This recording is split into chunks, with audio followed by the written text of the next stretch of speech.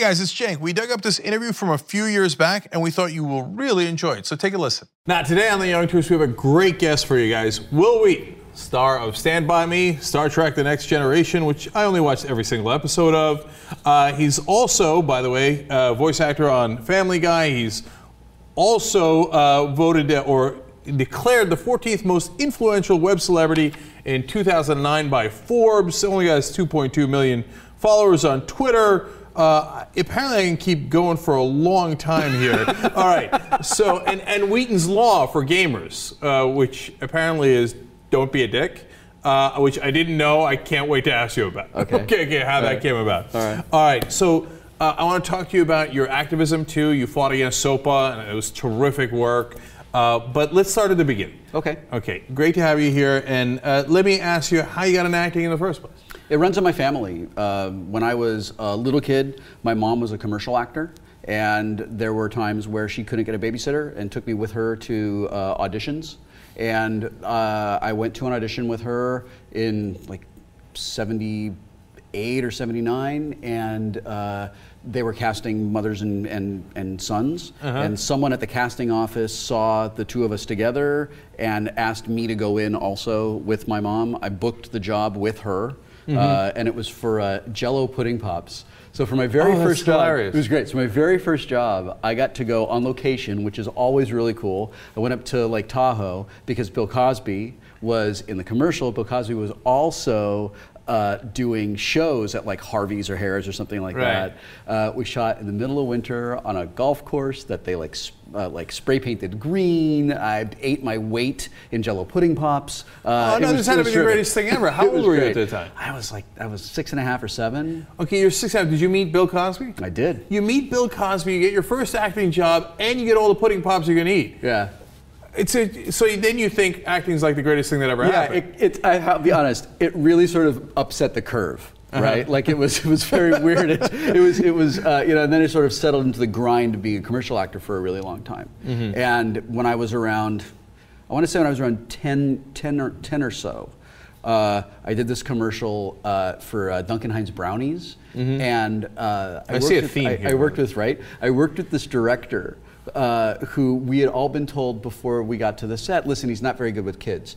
He's directing 17 kids. I'd have gone with a different director. Yeah, right? And I just thought, well, that's odd. And he just screamed at me the entire time. And I said to my mom at the end of that day, I don't want to do commercials anymore. I think I want to go try to do movies. And we went and talked with the theatrical agent at the agency, and she signed me, and I did some acting classes, and then just worked and worked. How'd you get Stand By Me? I just auditioned for it. That's it. Boom. Yeah. They picked you out. Yeah. The story, and I don't know if this is true, but the story is that I was one of the first kids Rob saw for the role of Gordy, and the story is that he said to one of the other screenwriters who was in the room, well, it can't be this easy. We need to see other kids, and then went and saw everybody all over the country for it. Wow. I don't know if that story is true because I've just heard my mother tell it over and over and over again, and I'm a dad, so I know how over time the myth kind of takes on a life of its own. But I went through a bunch of callbacks, and I remember for like sort of the final callback, they were sort of mixing a bunch of different kids together to figure out like kind of who had the best chemistry and who was going to really be those 4 kids. At the time, did you know what kind of a big movie it was going to be? No, not at all. I turned 13 during production, and I remember that we all kind of thought we were working on something special. The work felt really good. The storytelling felt very real, and there was just something about the way we all kind of connected to our characters that made it just a special sort of experience, and none of us were expecting or were prepared for how like it became that sort of cultural phenomenon that year that it came out. So that's interesting, because what happens next? So you're a 13-year-old, the movie comes out, it's huge. Like, are you going to school? What happens in school? Do all the girls want to date you all of a sudden? This is great. The movie comes out on August 8th. in 1986, I think. And the only reason I know that date is that it's my wife's birthday. And after we had been dating for a while, she said, I have to tell you that I actually went to see Stand By Me on my 16th birthday. Oh, that's really fun. We saw the movie come out, and then my parents took my brother and sister and me on this like motorhome vacation. And this is before internet. And so we just went on this motorhome vacation through all these national parks and stuff. And we were gone for, I think, 3 weeks. So I came home, and there were boxes of fan mail on the front porch. Wow, it's funny, ironic, because that's like out of a movie. Yeah. You know? And I was like, asked my dad, like, what? You know, there's boxes for me on the porch, right? In my brain, I'm like, Star Wars figures, awesome! Right. And I open it up, like, oh, letters! And then I remember staying up like all night reading these things, and it was a really weird, surreal experience for me. And did you, gain more popularity? Like, how did your life change at that point? I don't really remember it being very different in like my real life, kind of in the neighborhood and at school. Because I was a weird kid. I was awkward. I was uncomfortable. I was super nerdy. I was very like kind of withdrawn and cerebral. I was really sensitive. I was the kind of kid that other kids liked to pick on to sort of raise their social standing. Really? And when the did anybody stand by you? No one did. Not at all. Ah, man, it turns out life isn't like the movies. So it didn't really change anything. That's amazing, though. You would think like that if you're a star of this big movie and they're like, oh, we were paying, it's like Rudolph the Red-Nosed Reindeer. All of a sudden, you're leading the sleigh. Didn't all the reindeer want to play with you? No, I was not invited to a single reindeer game. I didn't get to go to the Island of Misfit Toys. The Miser brothers were not able to reconcile because of me. It was really disappointing. But the only thing that did change is that when I'd been in private school, and we moved to La Crescenta, where I ended up sort of spending the rest of my teenage years, and I went to public high school. And I was terrified because all I knew about public high school, all I knew about high school was what I had learned from watching John Hughes movies, right? So right. I go to public high school the first day and I'm like, there are not a lot of 23-year-olds here. This is not what the movies told me to expect. Right, and where in the world is the Breakfast Club? Yeah, and I just remember feeling awkward and just afraid, right? And everybody in the school knew that I was the kid from Stand By Me. And I was so terrified and so shy and so weird that I just sort of like kept my head down and really kept to myself. And this sort of like what went through the school was that kid thinks he's too good for everybody because he's famous. Oh, right. And it began the worst year of my life. I couldn't make friends. I never really found my way around. I found a few friends. And what sort of brought us together was that we all liked science fiction and fantasy and playing board games. And that was like, and I was like, yay, I found the nerds! And we're still friends. All of us are still friends today. Man, if you liked science fiction and you were waiting for the Star Wars figures, etc., when you got Star Trek: The Next Generation, you must have been ecstatic. Yeah. I struggle to express how excited I was when I found out that I was going to get to audition at all, right? Like for Star Trek, really, right? And then I had a callback. I got to meet Gene Roddenberry. Oh, that's awesome. And that was just like. I was so excited to meet him that I actually ruined the callback. I sucked. I gave a bad audition, and I got really lucky, and they let me come back and sort of try again. And then just like the DVDs are out now, right? The remastered Blu-ray DVDs, and or I guess Blu-ray discs is what we're supposed to call them. I feel like Sony's lawyers are going to be yelling at me. But they have all of our like makeup tests and our press releases and some of our auditions and things are on these. And I'm looking at this stuff, and I remember being that like awkward, nerdy 14-year-old kid with a really bad haircut, like I couldn't believe it. Like I'm standing in the transporter room. So what happens when they transport you? I actually asked Gene Roddenberry that. We're walking down, when we started, our bridge and the captain's quarters and the ready room were all on stage 6 at Paramount, and our corridors and engineering and sick bay, transporter room were all on stage 9. So we're on stage 9 one day, and you would walk into the stage door, and you'd go actually through a turbo lift. It was cool. They'd take the back off the turbo lift, and you'd walk through the turbo lift, and then you'd be in this long corridor, right? And if you went to your left, you'd be in the transporter room, and if you went into your right, you'd be in sort of like a general enterprise room that they could redress. Then you'd get to this T intersection, and it was the big round corridor. So if you ever watch Next Generation, you see us having these long walk-in talks. It's in that corridor, right? Always in the same one, of course. If you go to the left, you would go down to where sick bay is. And sick bay in the first season was actually redressed to be the observation lounge. And then if you go to the right, you go down to engineering. So I'm walking into the set, and I have a scene in engineering. And I walk down to the turbolift, and I'm just waiting sort of like at the turbolift door, and here comes Gene Roddenberry. Now, I knew Gene a little bit then. We were friends, and I still had the like hero worship for him, right? So we start to walk down the corridor, and he starts making small talk with me about like how it is to be on the show, and are you having a good time, and are you happy to be here, and that sort of thing, right? Gene is a huge man. Like he was over 6 feet. He was a giant guy, right? And he says, so did you have any questions about the work? Right, like do you have questions about like Wesley Crusher or like the character relationships? And I go, what's it like when you're transported? What's it feel like? How does that work? Like it vomits out of my mouth, right? Like what did he say? The guy who made Star Trek's like, you can have anything you want, right? It was like when Homer and Apu went to meet the guy that made the Quickie Mart, you know? You can ask me 3 questions. Are you the guy who made the Quickie Mart? Yes. Really? Yes. Really? Yes. Thank you. Come again, right? So he said, well, you stand in front of the engineer, and you say, energize, and then there's a brief, and Gene talked with his hands like this, there's a brief moment of losing consciousness, like you've fallen asleep, and when you wake up, you're in a new place. And I was like, okay, great. And then we were in engineering. And you're like, really? Really? Yeah. So when you watch the first season of Next Generation and Wesley Crusher's like, this is amazing, that's just me.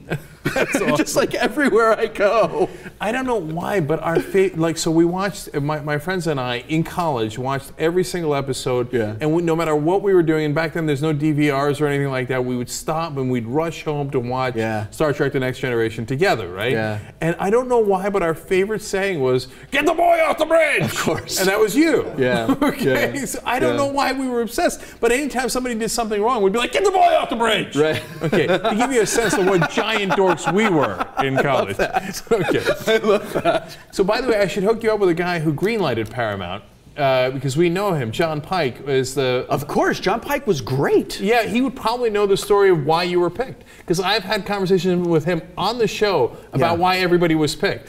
I know why I was picked. Oh, really? Okay. Yeah, I actually... so David Gerrold was a writer on the original Star Trek. This is cool. David Gerrold was 18 and he wrote the episode The Trouble with Tribbles.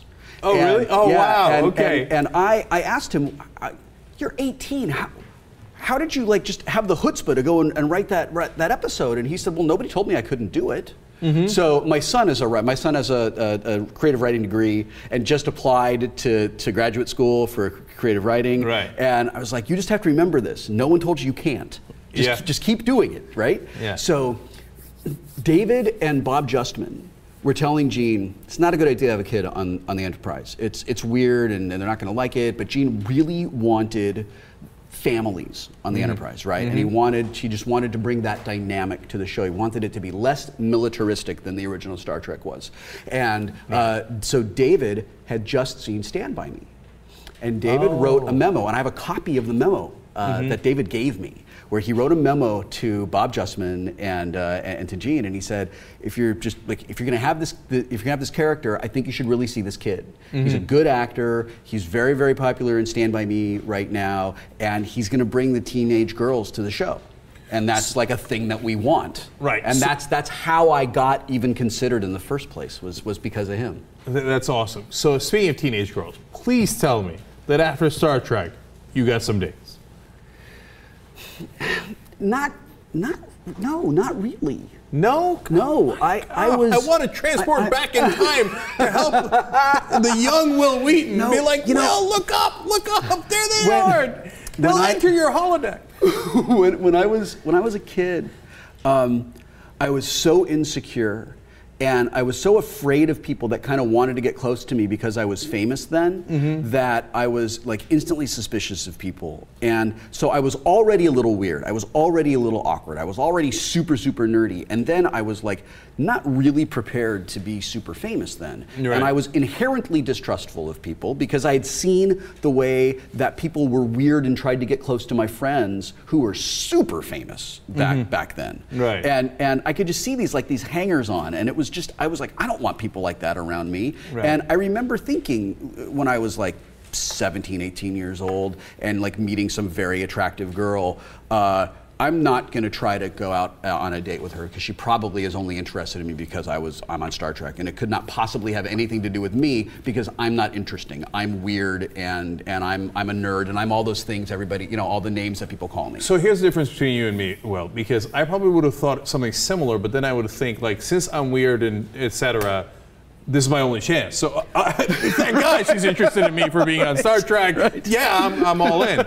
So, all right. So now you go through all that, and then there's this ironic moment where you're one of the first people hated on the internet, from what I understand. That's what it's in my notes. Okay, I didn't know that before. Yeah. Okay, and then you become this huge player on the internet where you're tremendously respected. So how in the world did either one of those things happen? I don't know if I'm respected. I know that I just talk a lot.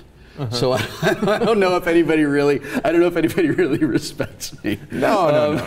Look, people look to you seriously for on serious issues, whether it's soap or other things, you lead on it, and people respect that. I try. I just think that I'm really lucky that if we're all sort of like in a big cafeteria, every now and then I get to stand up on the table and sort of shout above the noise, and every now and then people will listen to whatever it is that comes out of my mouth, and I just want it to be worthwhile. And I want to set a good example for my kids, and I want to inspire people the way other people have inspired me. So when I have the opportunity to communicate to somebody and communicate to large groups of people, I do take it seriously, and I do sort of try to do my best with it. Why do they hate you in the first place? Well, boy, a lot of ink has been spilled over this, and the super TLDR is there were older people than me, like people in college who were just really hated the idea of there being a kid on the show in the first place. Okay, so there's that, right? Okay. So that's strike one.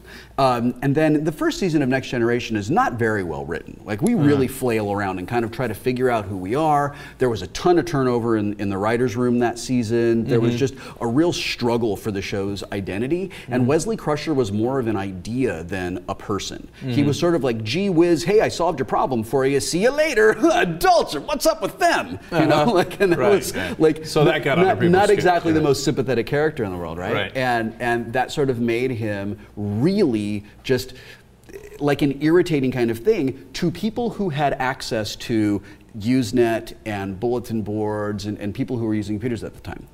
But people who were my age, who were Wesley Crusher, right? They were really smart. They were sort of in a weird relationship with people who were older than them, but they could hold their own in a professional situation, right? And they were if you look at first season of Next Generation, I don't know why anyone ever doesn't listen to Wesley Crusher, because he's always right. I mean, it's funny, I mean, at a point, it's sort of it's hilarious, right? It's like a sci-fi trope. You should get that boy on the bridge more often. I know. Right. So I think that there was this idea where people who loved Wesley were kids. And as a general rule, when you like something, you don't go online and write a 4,500 word screed about how much you love it. Right? Right. Oh, yeah, of course. Especially in the beginning of the internet. I mean, not that it's gotten any better, but there's a lot of hate out there. Yeah. So sort of, I think that the baseline calculation that my friend and I use is that comments tend to be sort of like 2 to 1 against you. So if you can get your comments up to even, right, on like I love you, I hate you, you're actually you're going ahead. Yeah. People who are like happy and really like what you're doing, they're like, that was great. Well, I'm going to go on with my life now. You know, they don't go and sit down at the computer. That should be the second Wheaton's law. Like if you can get to even, you're actually twice as much ahead in the game or whatever. I wouldn't phrase it that way. Okay, it's a little clunky. Now, speaking of Wheaton's Law, so you're a big gamer, and so how did you come up with the clever line, don't be a dick?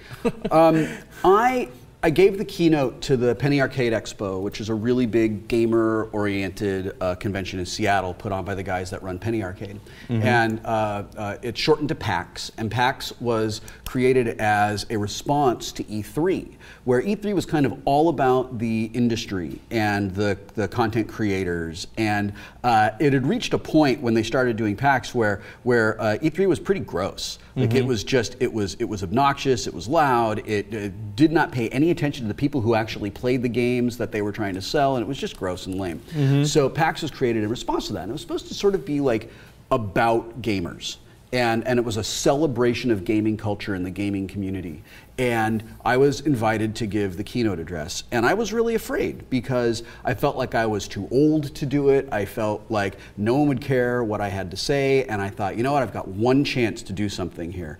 I'm going to try to tie together the generations that come to PAX. So I told some stories. When I'm not being an actor, I'm a narrative nonfiction writer. And I told these narrative nonfiction stories that I had written about my life being a gamer, starting with the Atari and Nintendo, and writing my own things in BASIC on the Atari 400. And, wow, you really were a nerd. and then, you know, like you're a bigger nerd than Kim Horton. staying up all night, playing, having like Stanley Cup playoffs in Sega hockey on the Genesis when I was in college. Wow, so you were even like into hockey? Okay, all right. Tecmo Bowl I could understand. Did you ever play Tecmo Bowl? I didn't like Tecmo Bowl. Oh, come on. The Chicago tight end could score a touchdown every time. I know. It's that I feel terrible saying this, but oh my God, I hate football so much. Oh, really? I hate now it we got issues. So much. Why do you hate it? Because it is boring. No, you're crazy. They're trying to kill each other. It's fun. Boring. No, I love hockey and I love soccer because they never stop. I mean, that's true. That's a fair point. And I love rugby too. I mean, like you can take. If you want to watch guys, wow, I have respect for you, man, because I'm scared. I love to watch it. You could not pay me enough to get me to set foot on a rugby pitch. Forget it. Yeah. There's some logic behind that. We used to go to the hospital literally after every game. Like a different, like 3 or 4 of us. Yeah. But I got some cuts under my eye and stuff. Rugby's a crazy, crazy game, but you should. It's a little un-American to not like football. You should reconsider that. Of all the reasons I've been called un-American over the years, that's probably the only one that even makes any sense. So anyway, I gave this speech to Penny Arcade Expo, and I was talking about what it's like to play online games and how playing Halo or any of the Battlefield games or whatever, when you're playing with someone. And they're awful, right? Like, I don't need you to sit there, 14-year-old kid, and show me how many colorful expletives you've managed to teach yourself. Right. And I don't need to know how many different ways you fucked my mom. Like, it's like enough already, right? And it's just and the thing that I compared it to was the experience that I had as a kid playing in video arcades. All right, we would play. You would play games against another person, right?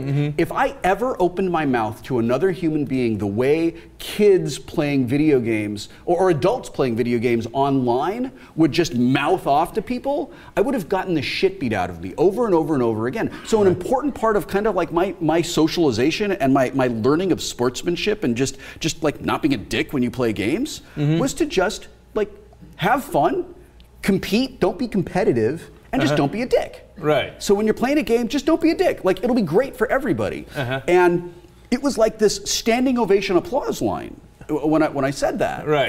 And people started referring to it as Wheaton's Law. Obey Wheaton's Law, don't be a dick, was what people said. That's awesome. And like, if that's the only thing that I end up leaving to this world other than like my children, like if that's that people have that ingrained in themselves, like, don't be a dick. You're being a dick. Okay, I'll stop being a dick. Because everybody knows what that means. I mean, it's really simple. You know, you can't sort of weasel around it, right? No. So that's what Wheaton's Law is. And but that's pretty good, because you're making the world a little better when people remind themselves of that, and I think that it's terrific. And you're right. When I see kids playing video games and I don't even know who they're talking. At first, like I'm so old school now. I didn't even know. I'm like, why do they keep yelling this, right? Turns out they're speaking to someone else in a different place in Indiana or whatever. Yeah. And I keep hearing like, I'm going to sexually assault you.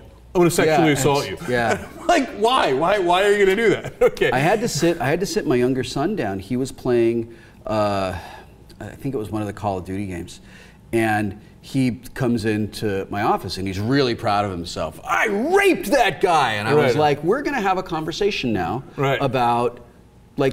Like, you tell me what you think that means. Right. And he had absolutely no idea, like, how profoundly offensive and awful and just fundamentally wrong that entire line of thinking was.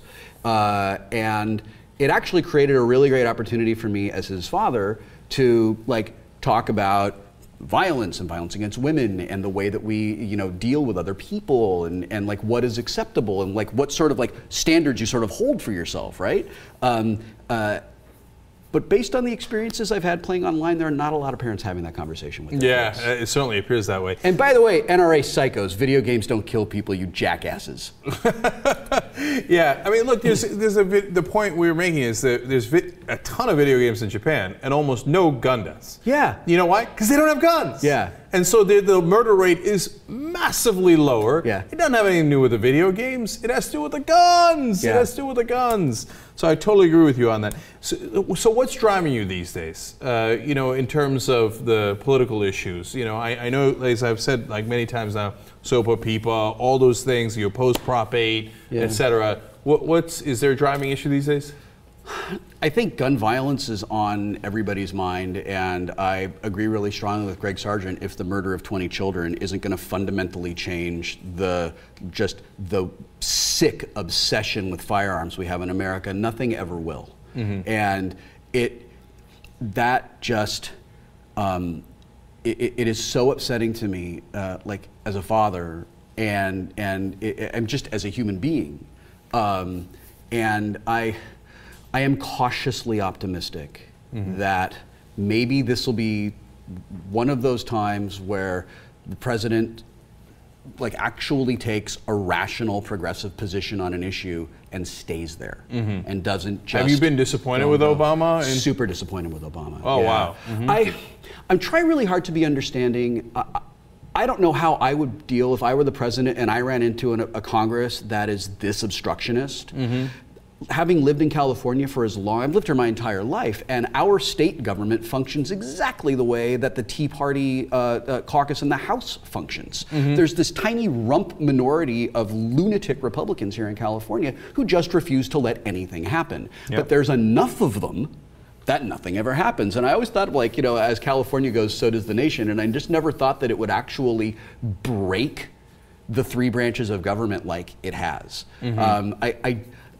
I don't know if I think the national mainstream media is utterly and totally failing to communicate to Americans how unprecedented and how dysfunctional the last Congress was, and how this like normalizing of negotiating over the debt ceiling is it's insane. But they've like if we were a parliament, if we had a parliament, the House would be declared dysfunctional, and it would be dissolved. Right. Because it's a disaster.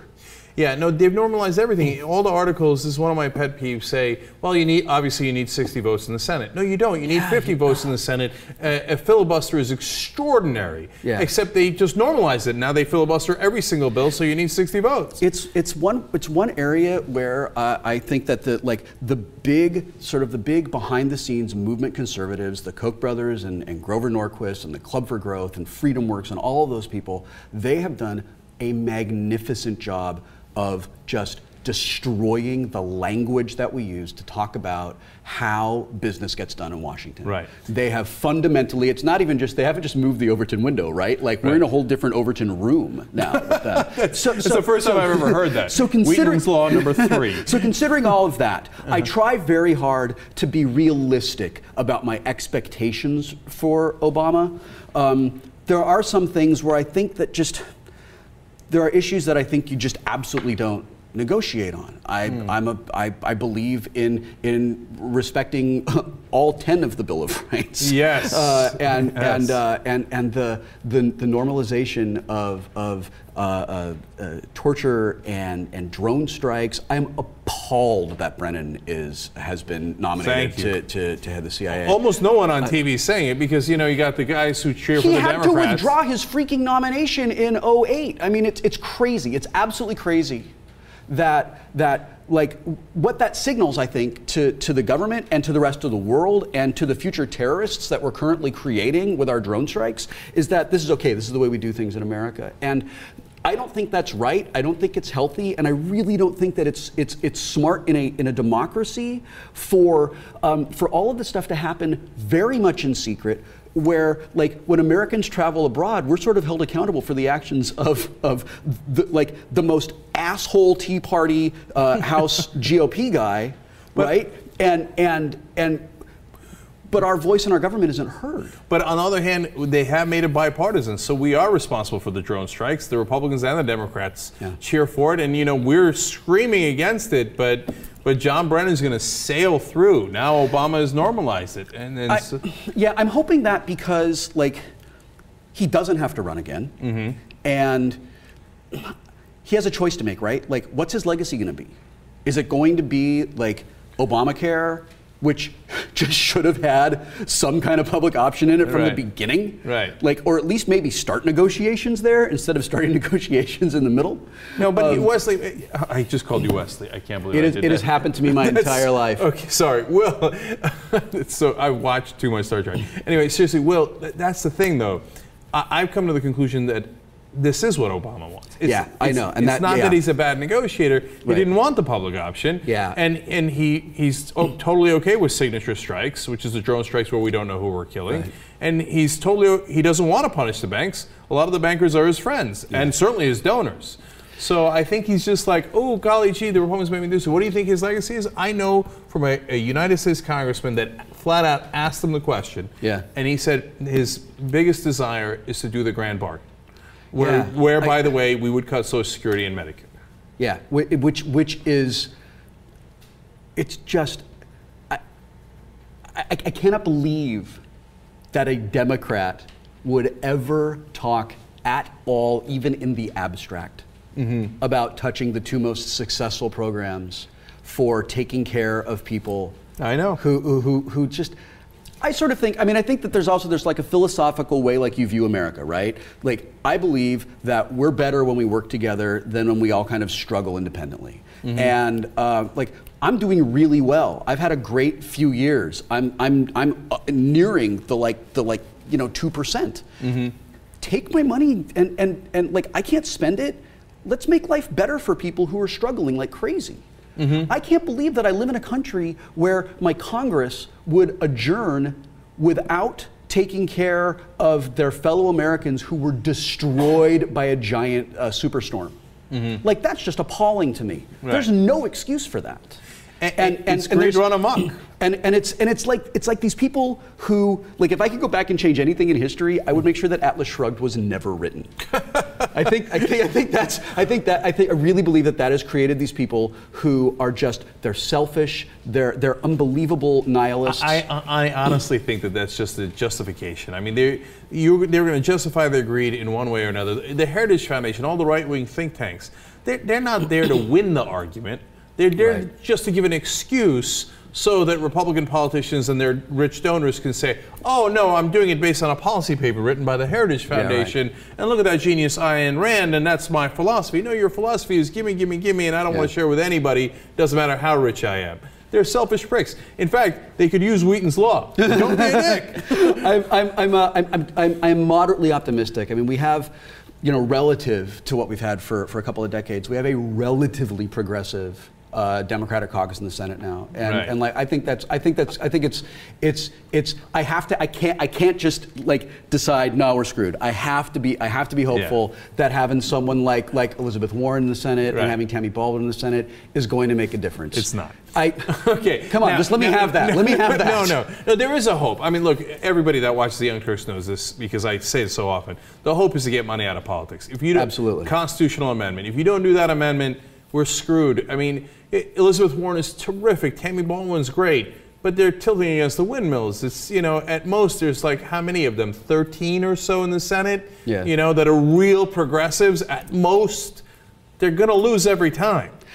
I don't know. I'm hoping that they'll hold together. If they hold together as a caucus, if we on the left have given this up for almost an entire generation, like we've just sort of looked at elections at every level, and we've thought, this guy, this Democrat sucks, but that Republican is terrifying.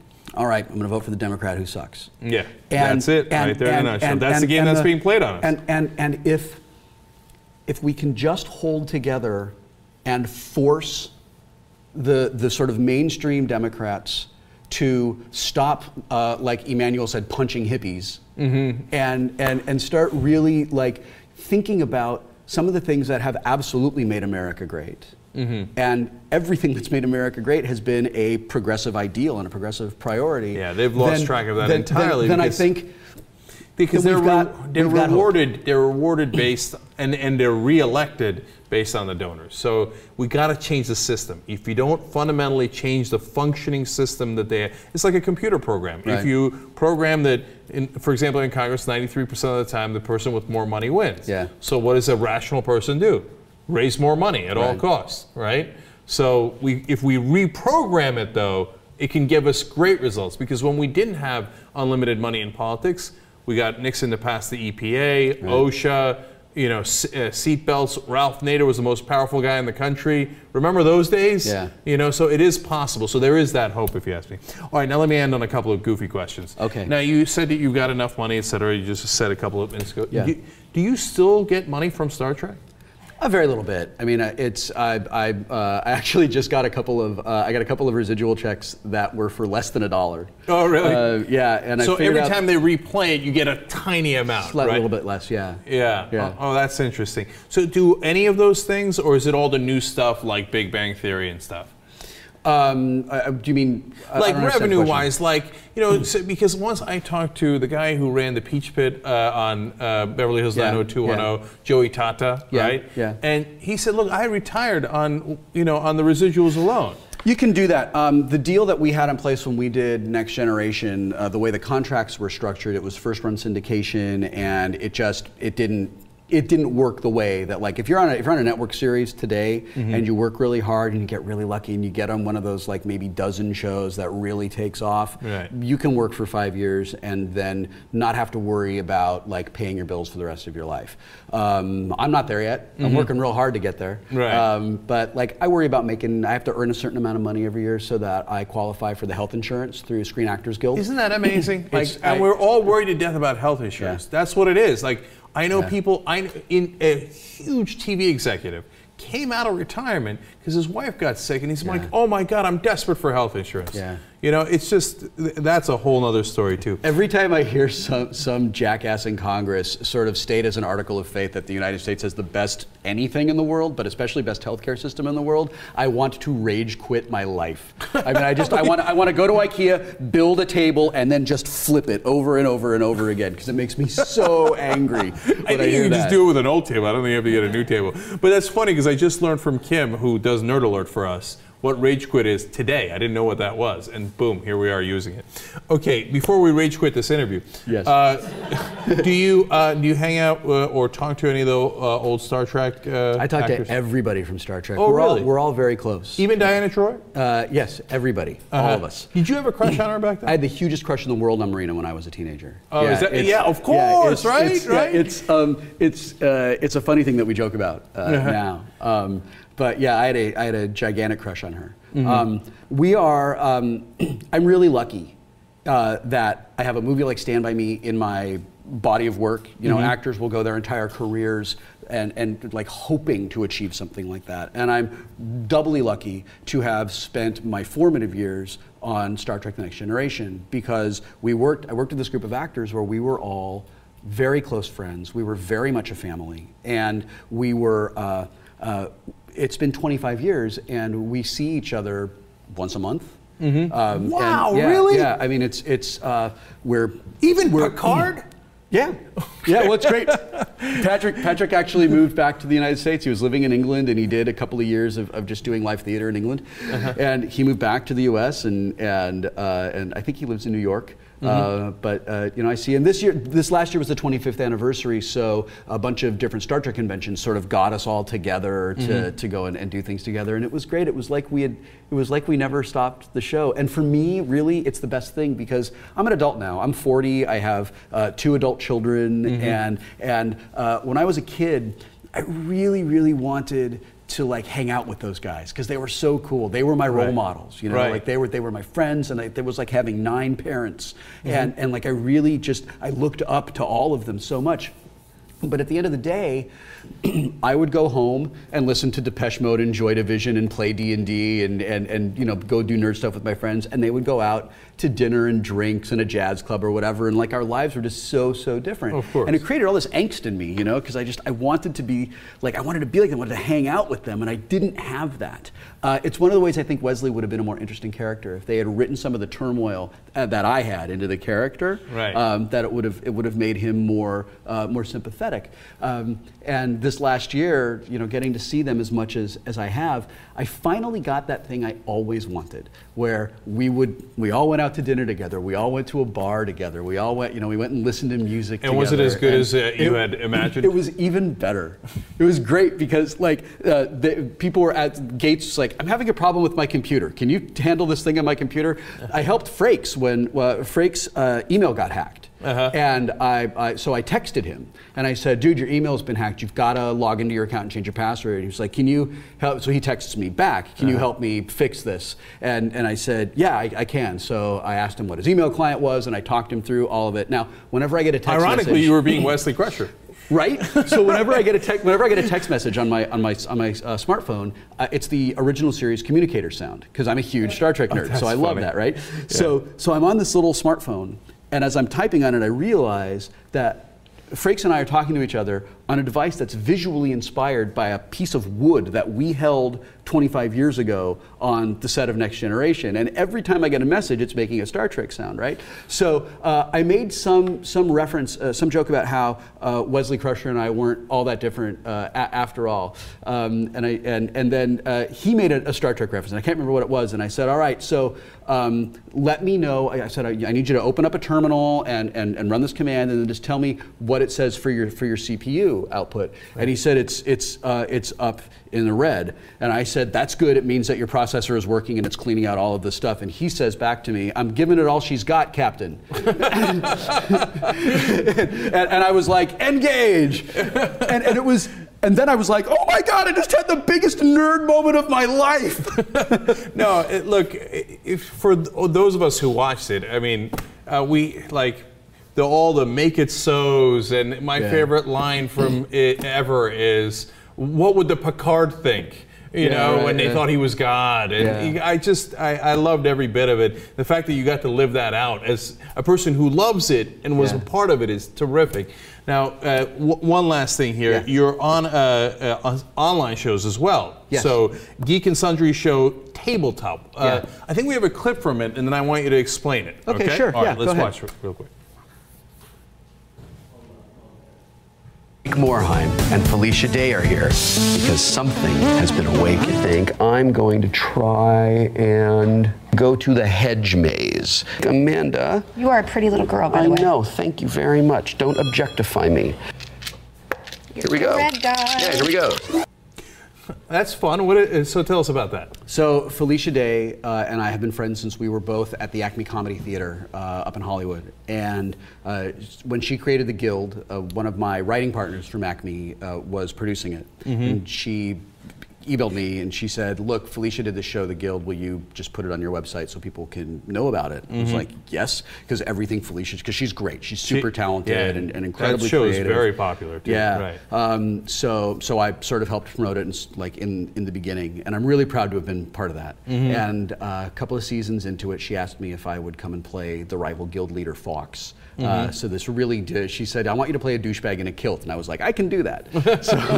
So we did that together. We did 2 seasons of the Guild together. And when Google was giving out grants to people who were going to produce slates of programs, she called me and she said, so we're just going to try it. I don't know if it's going to happen, but we're going to try it, and I've got to give them a whole bunch of ideas. Do you want to do a show together? I was like, yes, of course. And she said, what do you want to do? And I said, I have no idea. What do you think? And she said, well, I know that you like to play a lot of board games, so what about a show where you review board games? And I said, well, I don't know, like, reviewing board games, like I am so sick of the sound of my own voice, I don't want to sit there and talk to the camera about it. What if we played them instead? And it was like, that was, remember those magic eye things at the mall where you'd look at the picture and it was just noise, and then your eyes would cross and it's the space shuttle and it's in like 3D. So like I said that and I was like, oh my God, we're gonna play games together. We're gonna get our friends who are actors and writers and musicians and creators and celebrities, and we're going to ask them to come and play games with us. So it's going to be like Celebrity Poker meets Jon Favreau's Dinner for Five with board games. And she was like, what a great idea. And then the more I thought about it, I thought, this is great. The thing that makes me happiest in life is playing games. It has formed, it's the foundation of the most important and longest lasting friendships in my life. It was an incredible bonding experience with my children. It's a great way to make friends. It's like, game theory is so important to get anything done. There are so many times when I'm watching the Senate, and like, none of these guys play video games. Like, they have no idea, none of them know what they're doing. These guys could not clear 2 levels of Tetris. And that's the least of their problems. So I just thought, this is going to be great. This is a way that we can show people who don't play games why games are great.